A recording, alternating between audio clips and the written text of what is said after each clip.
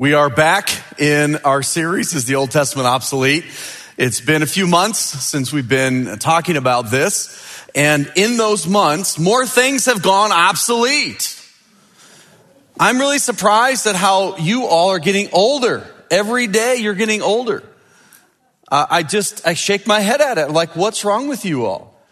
No, we're all getting older and things are going obsolete faster. You ever notice that? So what is so in demand and so, relevant today, tomorrow might not be. I've got a object up here and I'd love to unveil it for you. Some of you know exactly what it is, especially if you did children's ministry 20 years ago or more. This was high tech. Do we have any kids in here that want to make $20?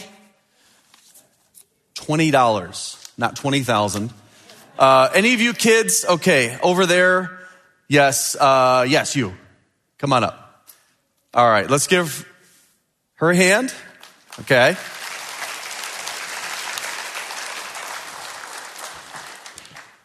I'm going to keep the 20 until you're done with this, okay?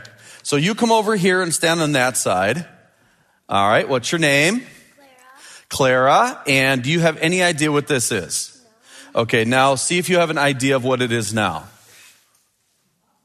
Do you know what this is? No? Okay. Well, that actually is good because it helps my illustration. All right, how many of you know what this is? Okay, half of you. That's really sad. Are you sure not more of you know what this is? This was a big part of my childhood. Okay, come over here. I'm going to have you push that button. Oh, now check it out. Look. Oh, wait. There it is. Turn down the lights, guys. See, we can't even control our own lights. Talk about technology. Okay, there we go. So this is what's called an overhead projector. And so you have this really high-tech thing. What do we even call this? Transparency. And you put it on there. You see that? It's like on there. And then you put it on there and then it shines it up. And you got to make sure it's not backwards, right? And this is the pledge to the Christian flag. And it looks like something is really dirty on this thing. I don't know if we haven't maintained this properly after all these years. But was this something we found here, Karen? The overhead was found here. So this was something we used. How many of you would have used this or an overhead from Quentin Road? Oh, wow. Some of you really dated yourselves. All right. Isn't that pretty amazing, Clara? Yeah. Yeah. You want one now, don't you? Yeah. Your parents are like, you better not. All right. So this is an overhead from Grace Frizane. And she just went through a lot of stuff. I guess Ken was not a hoarder, but a saver of important things.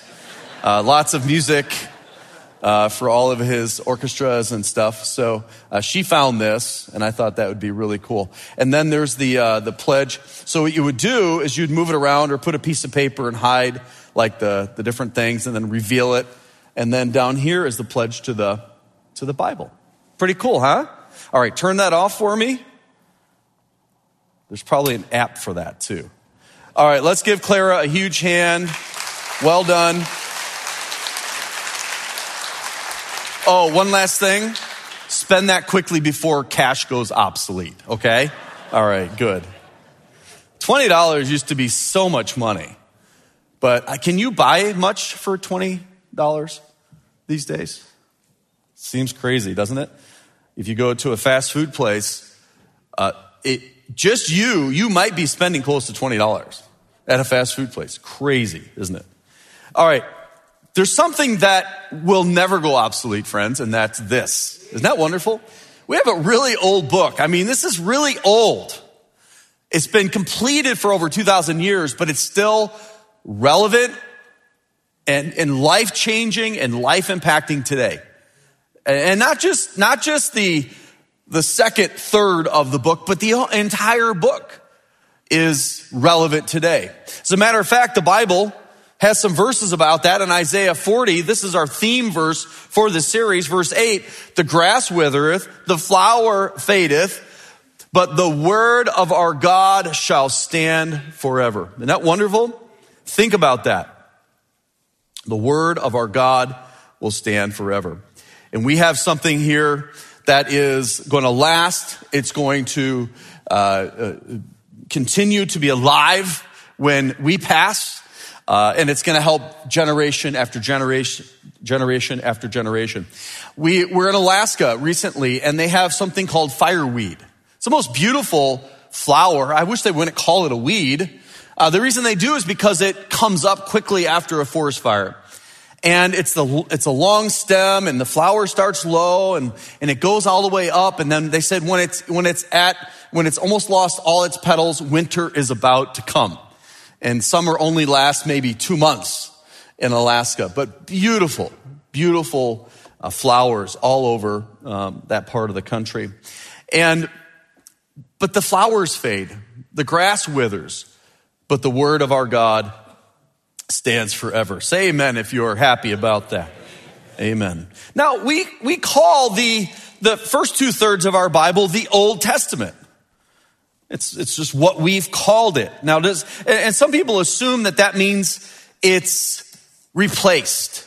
We don't need it anymore. It's old. Some people have said, well, let's call it the Hebrew Scriptures, and that's probably a good name for it. Or let's call it the Older Testament. Okay? But when we call it the Old Testament, it really implies that it's out of date.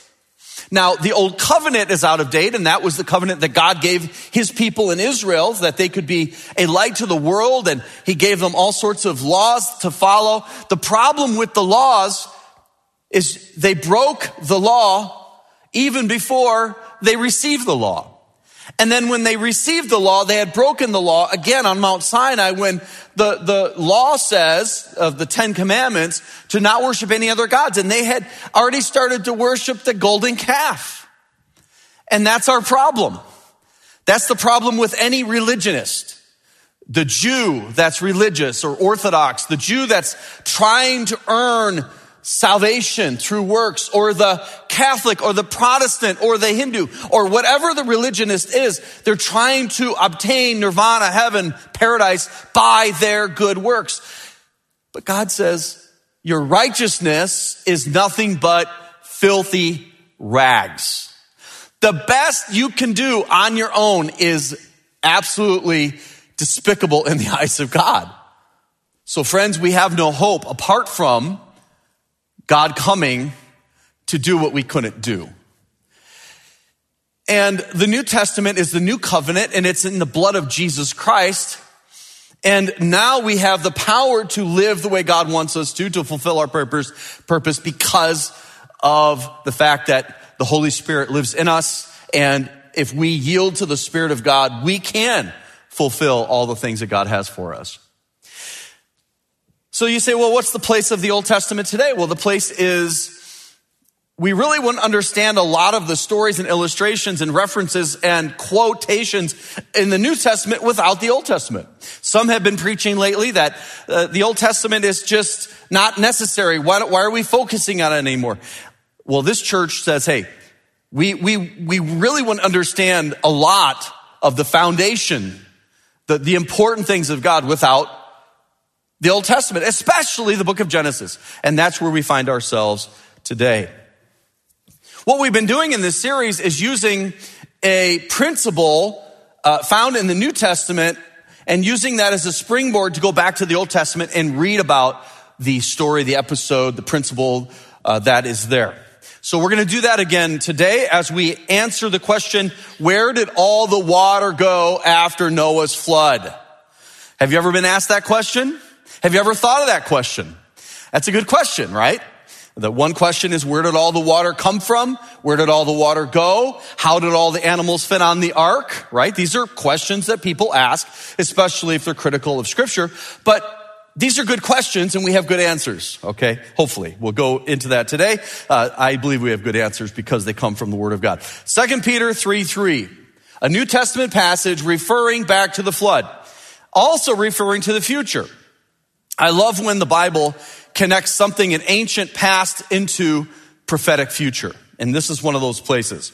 Knowing this, 2 Peter 3:3, first, that there shall come in the last days. Anytime the Bible says last days, it's referring to the end times, the final days of this planet as we know it. Scoffers. Now, is that true today? Scoffers walking after their own lust? Absolutely true. It's the predominant narrative that this is maybe somewhat true, but it's not all true. And those things that are true are your opinion and your truth. And you can have your truth as long as you don't say there's one truth. That's when you can't have your own truth, when you say there's one truth. But scoffers, people that mock the things of God. They mock the way God designed gender and sexuality. They mock the fact that life is sacred and begins in the womb and it goes all the way to the end of natural life. And we need to protect that sacred, unique human life that is unique and different from any other life that is on this world. The idea that God created is mocked. It's scoffed at. It's the idea that there was a global flood is scoffed at today. Well, a lot of Christians are embarrassed by this, but they shouldn't be, because when you really study this through, you're going to find out that the science is on our side. Observable science is on the side of the Bible. Why is that the case? Well, because you weren't there. But God was, and he tells us what happened. Okay? How foolish are we to think that we can figure out what happened apart from God? Okay? Verse 4 of 2 Peter 3, and saying, where is the promise of his coming? That's another thing that's mocked. If you believe that Jesus is coming back like I do, like this church does, you're also going to be mocked. For since the fathers fell asleep, all things continue as they were. Now, this is an important sentence, and I think that this is in reference to what we call today uniformitarianism. In other words, that all that we see has always been the same rate, the same process, the same time, especially geologically. Okay? We're going to come back to that a lot today. In verse 5, for this they willingly are ignorant of, that by what? The word of God, the heavens were of old and the earth standing out of the water and in the water. I believe that's the reference to creation when God brought land up out of the water. The whole earth was water. The land was brought up out of the water. And then God started to populate the seas and the land and the skies in these 6 literal days, 24-hour days of creation. Verse 6, whereby the world that then was being what? Overflowed with water, perished. This is not a local flood. That's another thing that some Christians say. Oh, this was a local flood. Well, why would God bring 2 animals onto the ark if it was a local flood and they could just go to high ground? That's a silly thing. Okay? We're talking about a global flood. So here, Peter references the flood. The global flood, the whole world perished. And so does Jesus in Matthew 24:37, again comparing something in the future with something that happened in the past. As the days of Noah were, okay, so we're talking about Noah, a real historical figure. If you believe that Jesus is who he said he was, God in the flesh, and was perfect and could not sin and could not lie and could not get things wrong, he believed in a literal historical person named Noah. So also shall the coming of the Son of Man be. So as it was in the days of Noah, so shall it be when the Son of Man comes back, the second coming of Jesus onto this earth. That's the end times. So what were those days like? Well, the Bible says they were wicked. The thoughts of man was continually wicked and violence was happening. All sorts of heinous things were happening. Finally, God said, enough is enough. I'm going to destroy the world, but I'm going to save the one family that is righteous. That is Noah, his wife, his 3 sons, and their wives.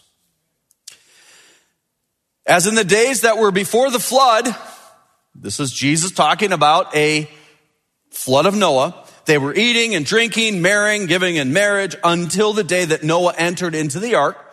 So they were just living their life. They were not heeding to the warnings that God had given through Noah.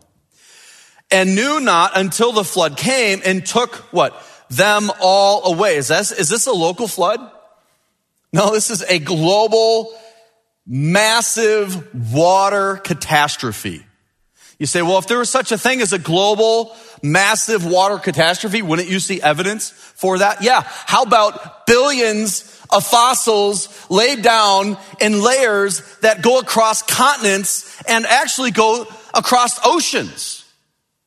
Okay, is that evidence of a global water catastrophe? These fossils had to be laid down and these sediments had to be laid down with water. This was a massive global flood. So shall also the coming of the Son of Man be. Jesus is saying that people won't be ready. They won't be taking the warning seriously. And the world was destroyed at that time by water, in the future by fire. God said, I'll never destroy the world again by water. Every time you see a rainbow, it's a promise of that. So let's go back to the Old Testament. Let's go back and find out what Jesus and Peter were talking about with this flood. Well, Genesis 7:4, it says, yet 7 days I will cause it. So Noah had gotten on the ark, the door was shut. In 7 days, it's going to rain upon the earth 40 days and 40 nights. And people say, well, there's no way 40 days of rain could possibly flood the entire world. Okay, we're going to talk about that. How is that possible? And every living substance that I've made, I will destroy from off the face of the earth. We know the only exception to this are those that were on the ark, of air-breathing creatures, man and the animals. Now, God didn't say to take the fish, maybe not the reptiles, anything that can survive in the water, but everything else brought on the ark, and all the rest of the living creatures were going to die.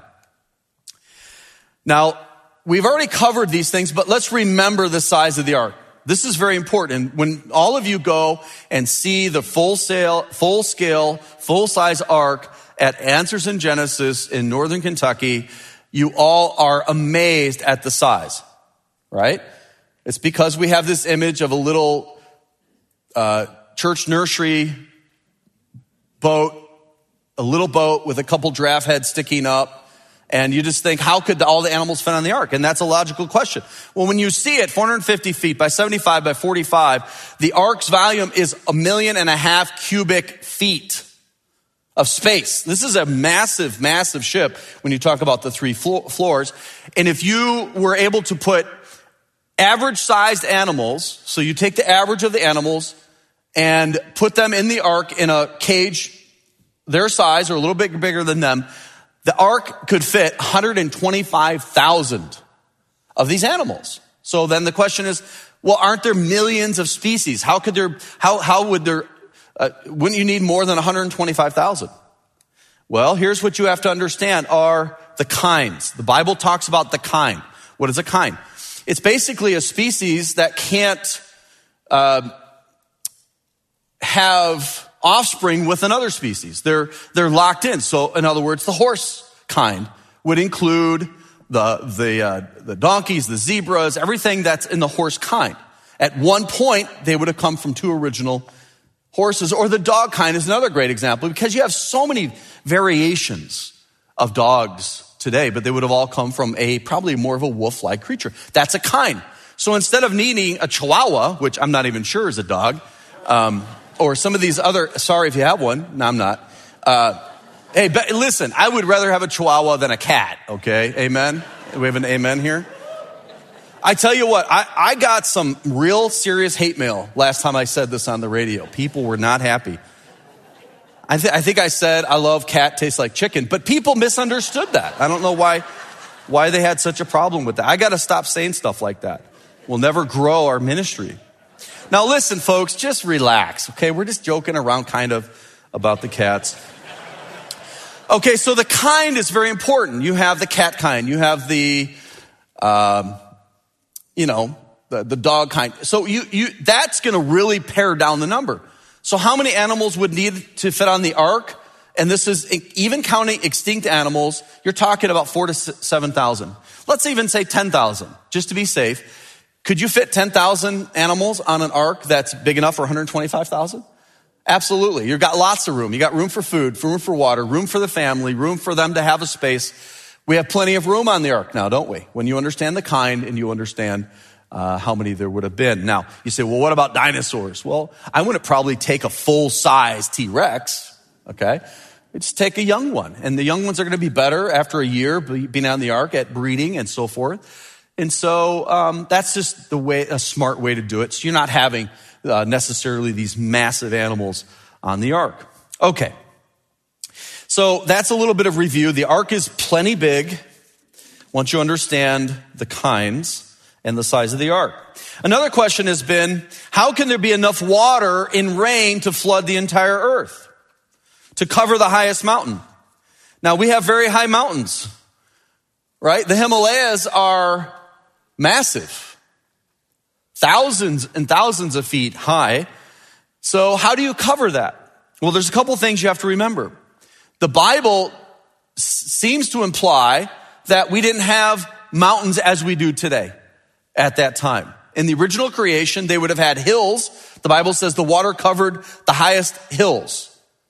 So I would say maybe a small mountain or a high hill would have been the highest of these hills or mountains at the time of creation all the way up to the flood. You say, well, then why are there such high mountains today? The Himalayas, Mount Everest, Denali, whatever these high mountains are, and they're really high.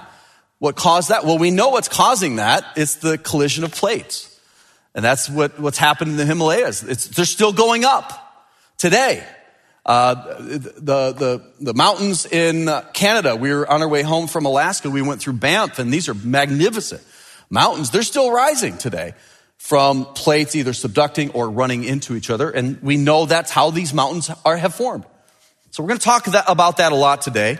So the mountains weren't as high as they were today. And also, the Bible doesn't say all the water came from rain.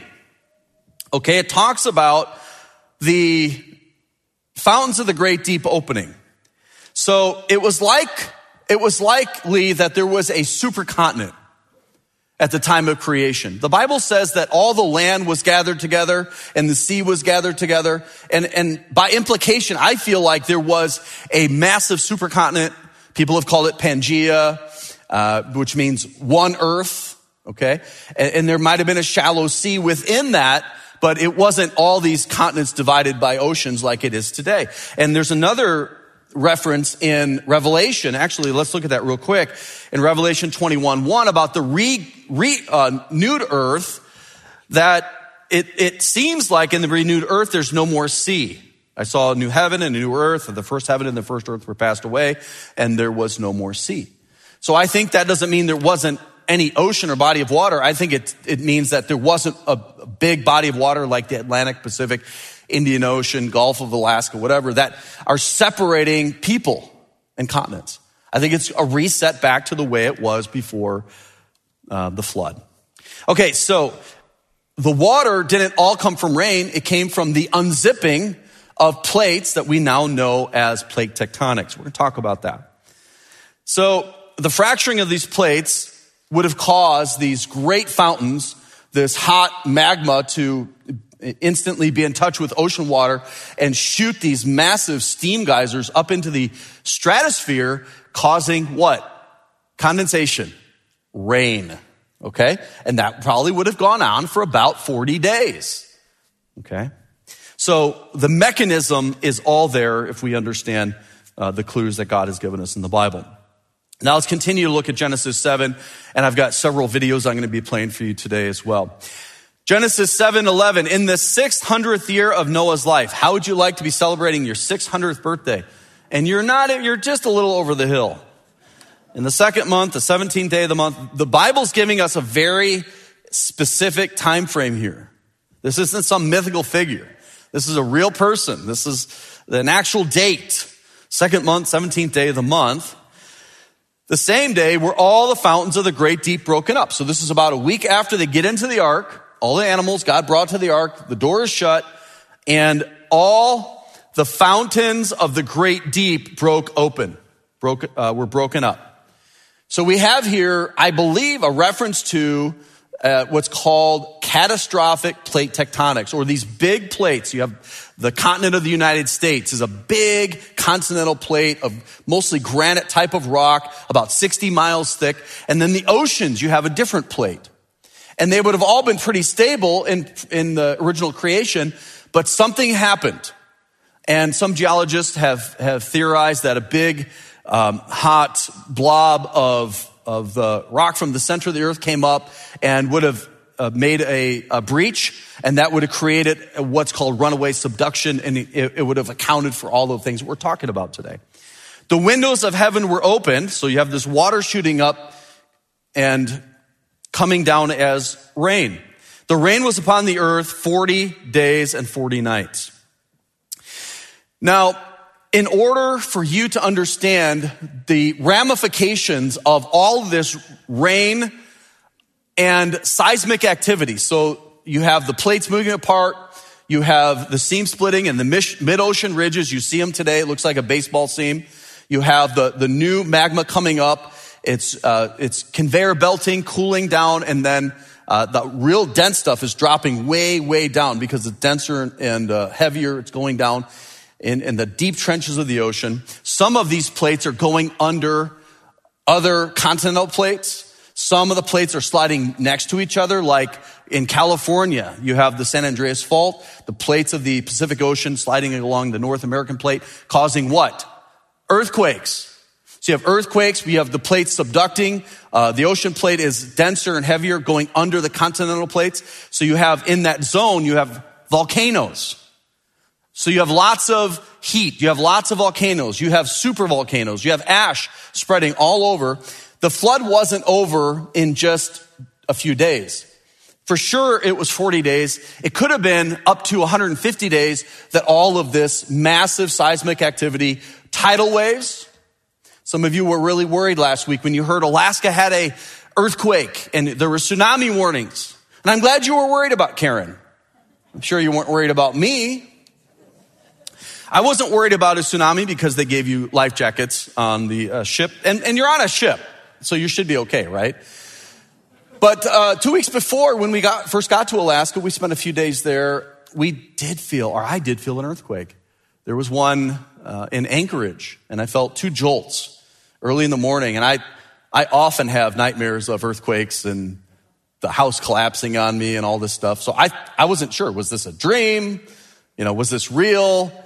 And I didn't say anything until we were at breakfast and we overheard people talking about an earthquake. I'm like, cool. That was an earthquake. I wasn't dreaming. But you imagine all of the upheaval that would have been happening on the earth, and that also is heating up the oceans. All of this is totally making sense of what we see on our earth. So what would be the ramification of all these tsunamis coming over the land, eventually covering the highest of the hills on the whole planet is covered, the ocean, as it's warmer, it's less dense, it's rising. So all the water that were in the original oceans now flooding up over the land.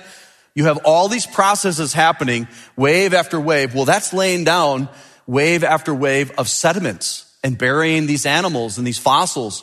And you're finding it all over the world. One of the best examples of evidence for a global catastrophe, a global flood, is in the Grand Canyon. How many of you have been to the Grand Canyon? Another magnificent place. We had the opportunity last year to raft the Grand Canyon with a PhD geologist. And we filmed it. And we filmed this wonderful family that won the trip from InGrace. And we went down with 2 rafts and a bunch of people, InGrace friends, and we had a marvelous time. But we're looking for evidence of the flood. And the Grand Canyon on all those layers out west would have been laid down during the flood. And then the receding waters, as they came off the land, would have been gouging out the Grand Canyon. So I want to show you a clip of what we call Ellie's Grand Rafting Adventure. This is part 4. We're actually re-airing it right now on TBN. You want to watch these because it gives you a lot of insight into the Grand Canyon and evidence for a global flood. So here's a clip that I think you'll enjoy. It's kind of a recap or summary of the entire expedition. And this is Scott, and he's sharing for his family some of his emotions as we were about to be flown out of the Grand Canyon. And after that, I give a summary of all the flood evidence that we found in the Grand Canyon. Around every corner, there was something grand and it just grew in scale and scope, became bigger and more grand. This beautiful setting, the kind and patient people who stood around as we worked through different situations, the skilled boatman turning into a kindergarten teacher and reading us a story from the boatman's tale about what a kind word can do to change a situation from bad to good. That's right. It was grand on every level. As the helicopters arrived to come fly us out of the canyon back to the rim world, I started to reflect on the last 7 days. It's amazing how much can happen in a week. In a week, God created all of this. In a week, we rafted nearly 200 miles. It took a week for mostly strangers to become lifelong friends. I thought back to the quicksand and Dr. Danny Faulkner's quicksand cannonball. Hold on, watch this!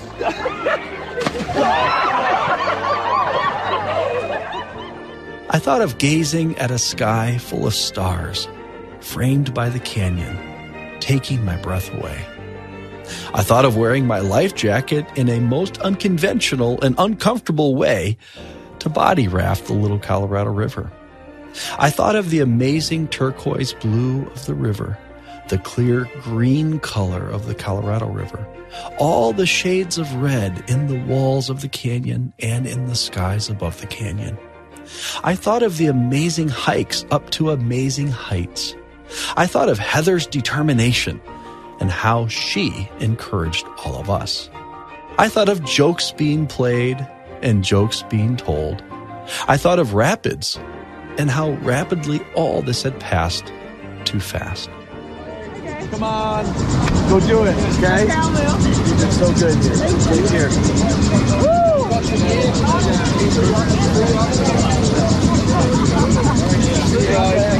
See you later.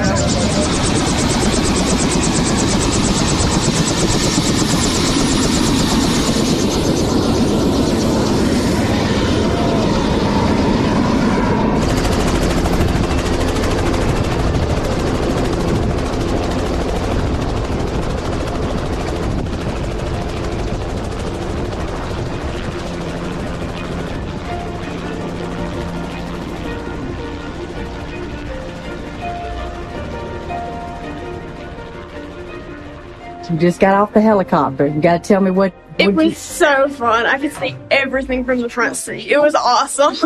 Would you rank that up there with one of your better experiences or best experiences for this trip? Definitely. What'd you think, Dad? Sweet. I wish we could ride around a little bit more. It was sad seeing everybody on the beach waving us off, and the river disappearing beneath us. It was so sad, but That wasn't bittersweet. The helicopter ride was so fun.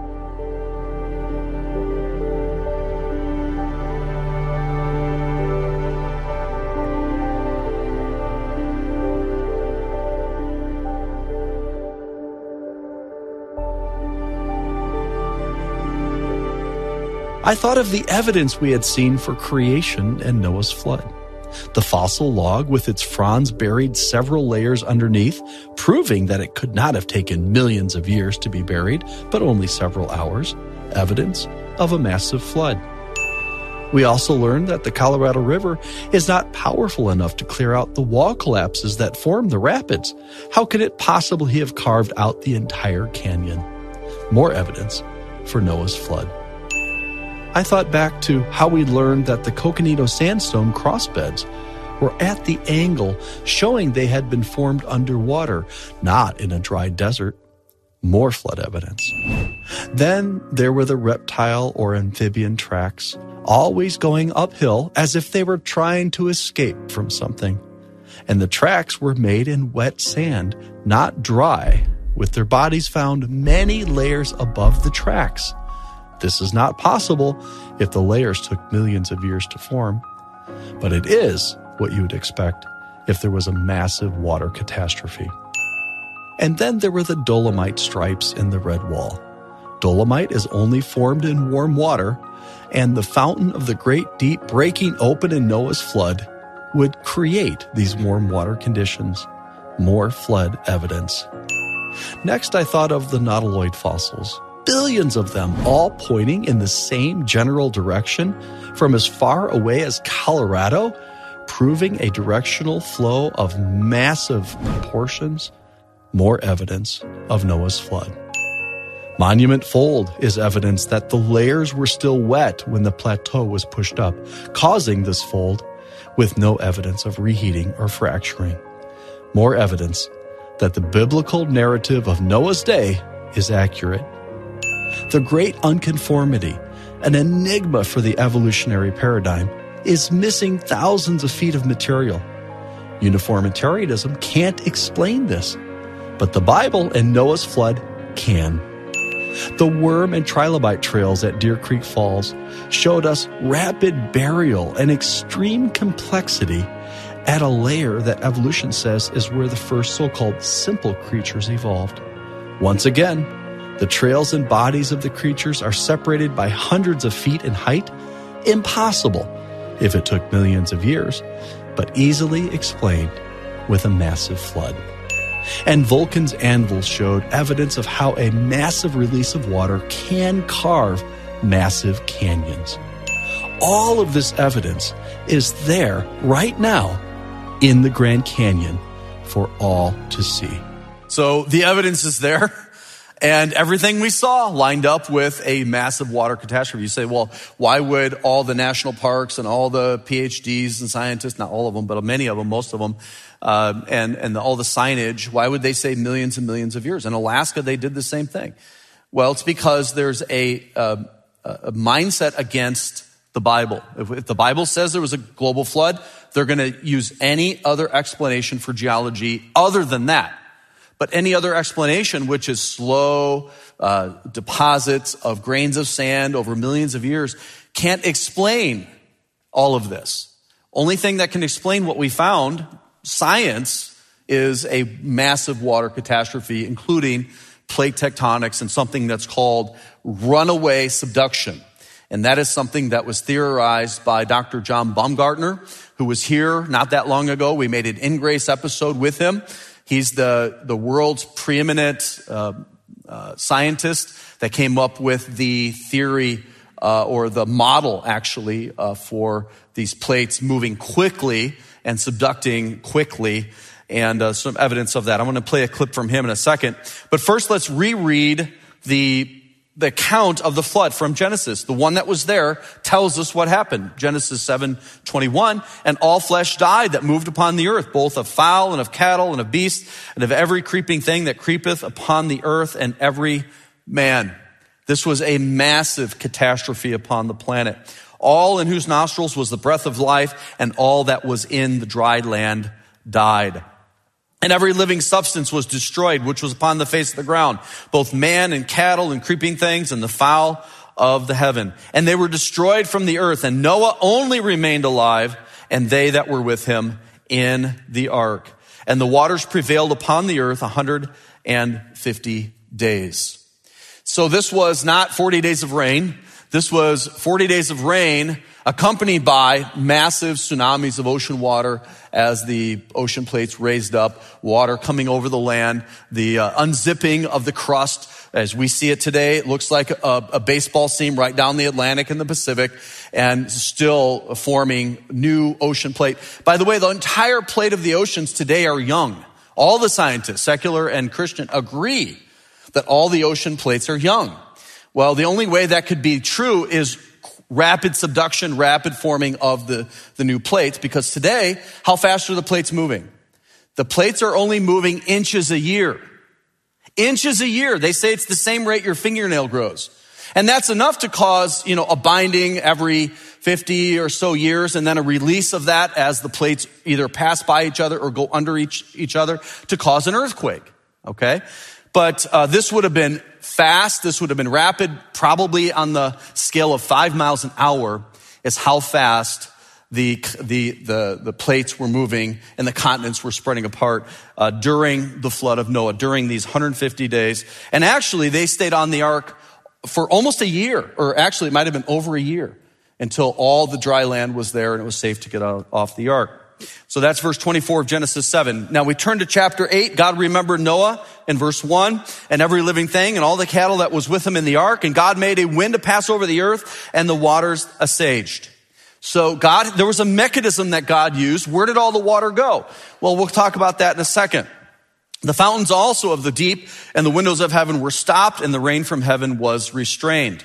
And the waters returned from off the earth continually. And after the end of 150 days, the waters were abated. And the ark rested in the 7th month. Remember, it started on the 2nd month, the 7th month. So this is 5 months that the ark was on the floodwaters. And on the 17th day of the month, upon the mountains of Ararat, the ark finally settled down.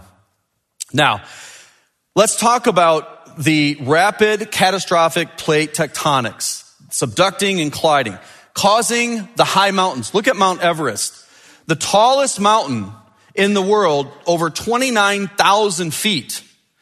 Now that's massive, right? That's incredibly high. The airplane we used to fly, it was a single engine, non-turbo, regular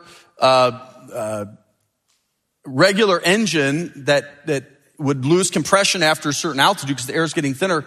The highest we could fly was 18,000 feet. And we'd have to breathe oxygen to do that. Now, the better airplanes, pressurized airplanes, could get up this high and even higher, but not much higher than that. 40,000 feet is pretty high for an airplane. You're talking about a mountain that's almost 30,000 feet tall, miles up. But that actually is not as amazing as the deep trenches, because there's something called the Challenger Deep. It's the deepest we found of the ocean, that is almost 36,000 feet deep. So you could put Everest inside the Challenger Deep trench. Okay? So where did the water go? Well, remember, as these plates were cooling, they dived down. And that's what we see in these big trenches.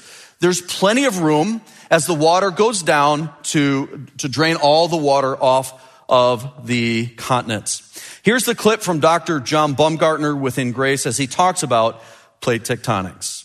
Okay, so there is movement today of these plates, but it's very slow. You said it was about the speed of your fingernail growing. That's right.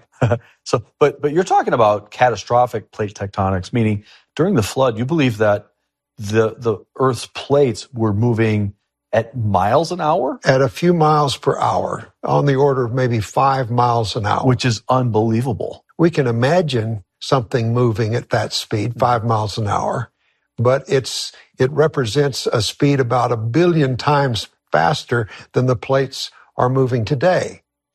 A logical question is, how could that possibly happen? Right. Well, it turns out that laboratory studies show that the minerals in the mantle, when put under stress, weaken. It's surprising to find that they can weaken by a factor of as much as 1 billion, or even more than 1 billion. It becomes weaker.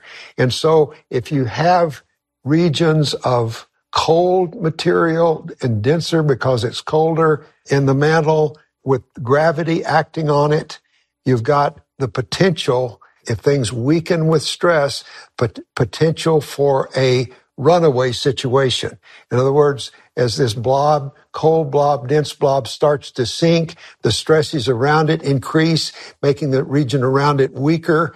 That allows the blob to sink faster, makes the stresses higher, allows the blob continues to speed up and then run away. So this global plate tectonic model would have explained the mid-ocean seam and the ridge, and it would have also explained the fountains of the great deep, meaning these jets of water. Maybe go into that for a second. How would that have contributed to the flood? Okay. Just inherent in this model, you have the tectonic plates moving rapidly apart. Yeah. So you have a lot of molten rock in direct contact with seawater at the bottom of the ocean. And what happens is that water is essentially very quickly, almost instantly converted to steam. at those temperatures and those pressures, that steam is converted into a steam jet, supersonic steam jet, entraining liquid water in its fringes and carrying that water high into the atmosphere. How high? Into the stratosphere.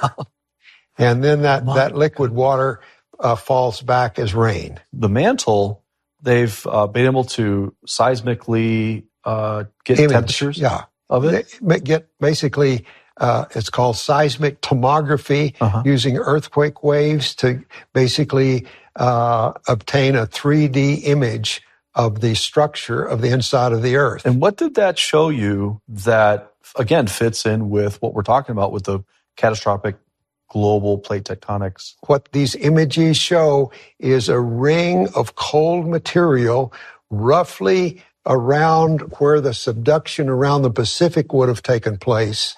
At the bottom of the mantle, the very bottom, just above the core, a ring of material.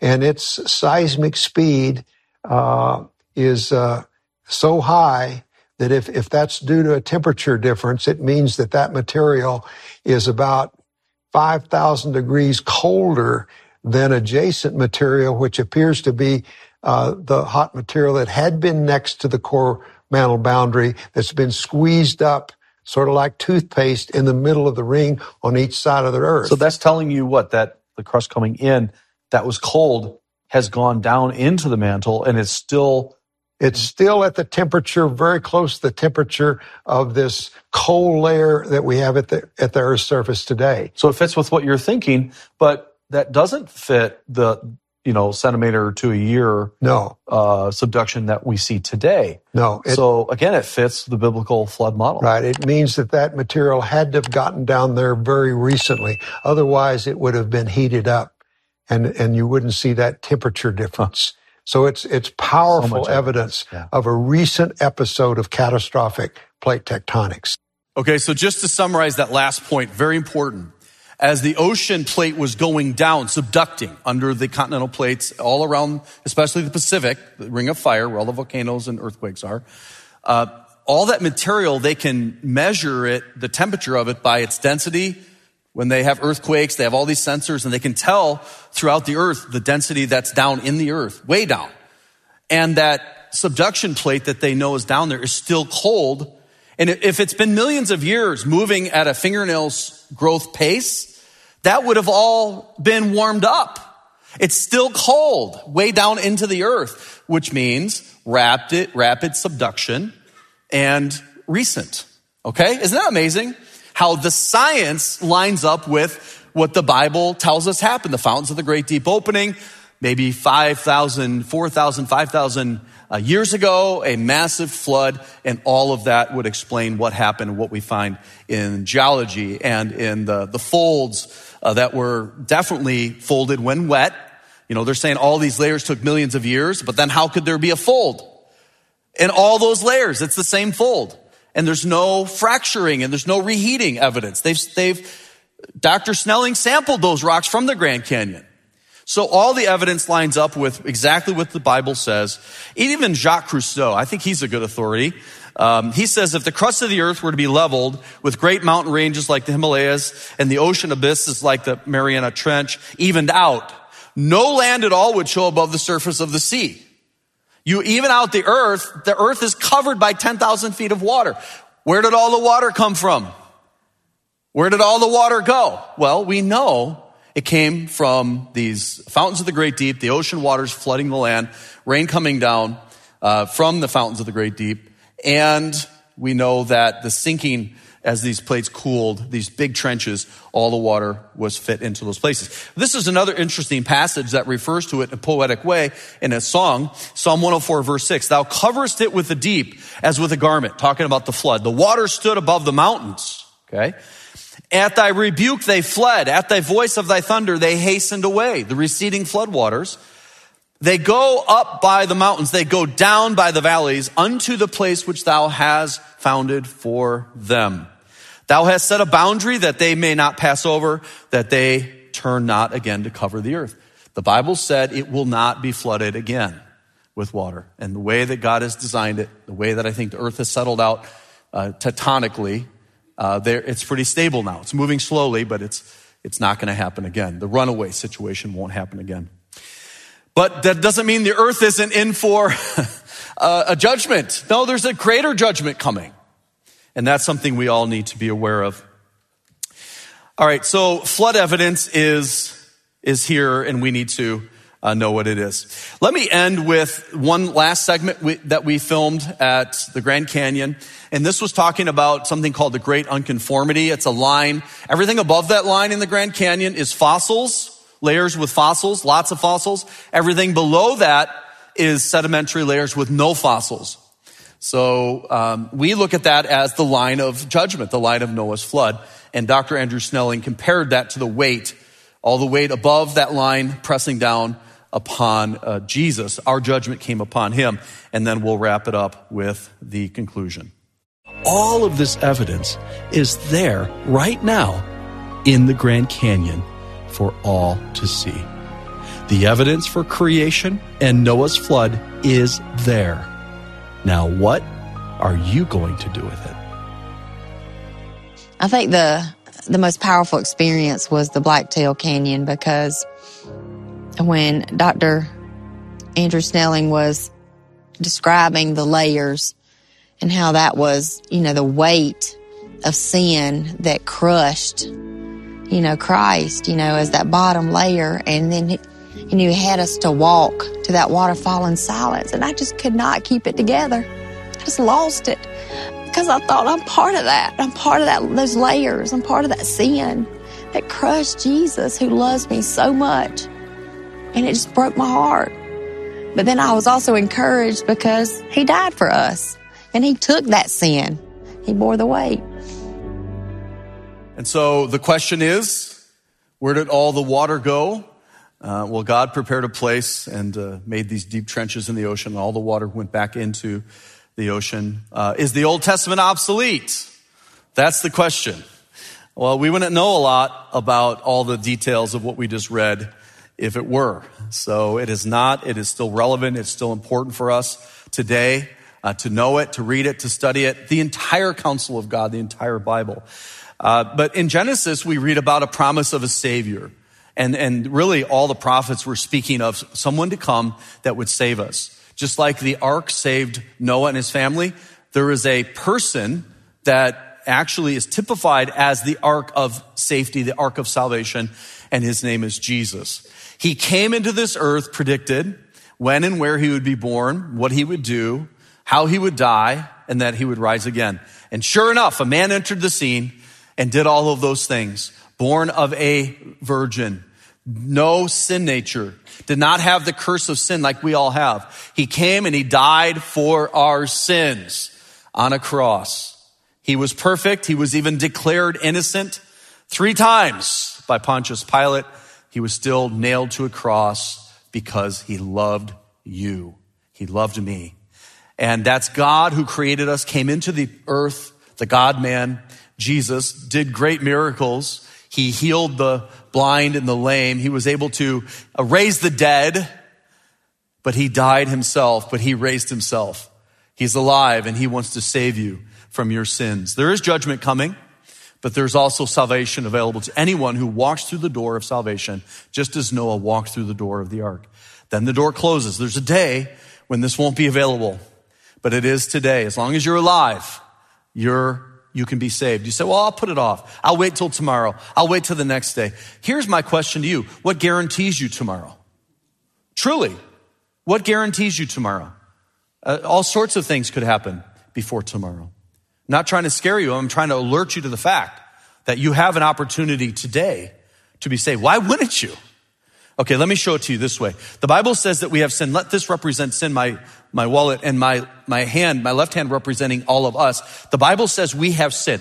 And I think that's an easy enough, once we start to really examine ourselves, to say, there's always someone worse than me, but have I ever lied? Have I ever cheated? Have I ever stolen? Have I ever lusted? Have I ever not done something I should have done? That's sin too. We all have sinned. We've all gotten upset when we shouldn't have. We've all been harsh when we shouldn't have. We've all sinned. We've all fallen short of the glory of God. Jesus came without sin. He died for our sin on a cross. I take my right hand representing Jesus reverently and take the wallet out of my left hand. He bore our sin. The weight of our sin on the cross must have been excruciating. He did that because he loved you. He rose again the third day, and this is what he's offering. He's offering eternal life as a gift. All you have to do is take it. All you have to do is believe in him, trust in him. It's a message of hope that God loved the world so much that he gave his only begotten son. And whosoever believes in him should not perish but have everlasting life. It's by grace that you're saved through faith. It's not of yourselves. It's a gift of God. It's not of works. It's not about religion. It's not about doing better. It's about putting your trust in the one that was perfect and did it all on the cross for your sins. And if you've never made a decision to put your faith in him, not in a religion, not in a church, not in a pastor, but in the person and work of Jesus, you believe in him, trust in him, the Bible says that you will not perish but have everlasting life. He has you in his hand and he will never let go.